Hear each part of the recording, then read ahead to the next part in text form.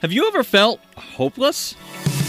Hey guys, Andrew here with Unlocked, your daily key to open up your heart to God. God's Word is full of hope. And when I say hope, I'm not just talking about something we're wishing for. Like, oh, I hope this happens.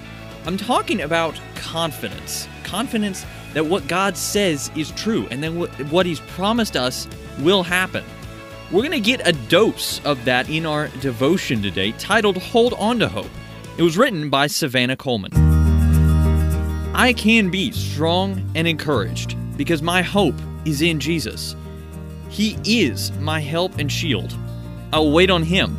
I will rejoice in Him. I will trust in Him. Keep showing me your faithful love, Jesus, because my hope is in you. You are faithful, and you won't leave me or abandon me. Sometimes it's hard to imagine how a painful situation can ever change for my good and your glory. Help me to remember my hope in you no matter how I feel. I know the truth, and this truth is that you are worthy of my hope. You are worthy of my praise.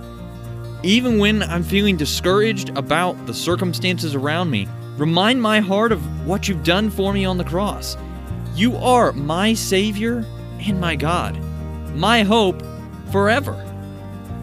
Looking back on my life, I remember how I put my hope in you, and I recall your faithfulness.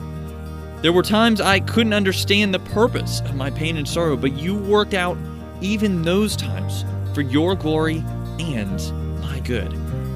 Some days I feel hope welling up within me, and other days I feel so discouraged. During those times, cause me to remember your goodness and faithfulness. I do have a living hope, a living Savior, no matter what my circumstances are. May I praise you through it all. You are a rock of refuge. I can always run to you. So let's talk about this. How does remembering what God has done for you in past, seemingly hopeless situations help you hold on to hope even in the darkest of circumstances? What are some of the hope-filled promises that Jesus has given to His people?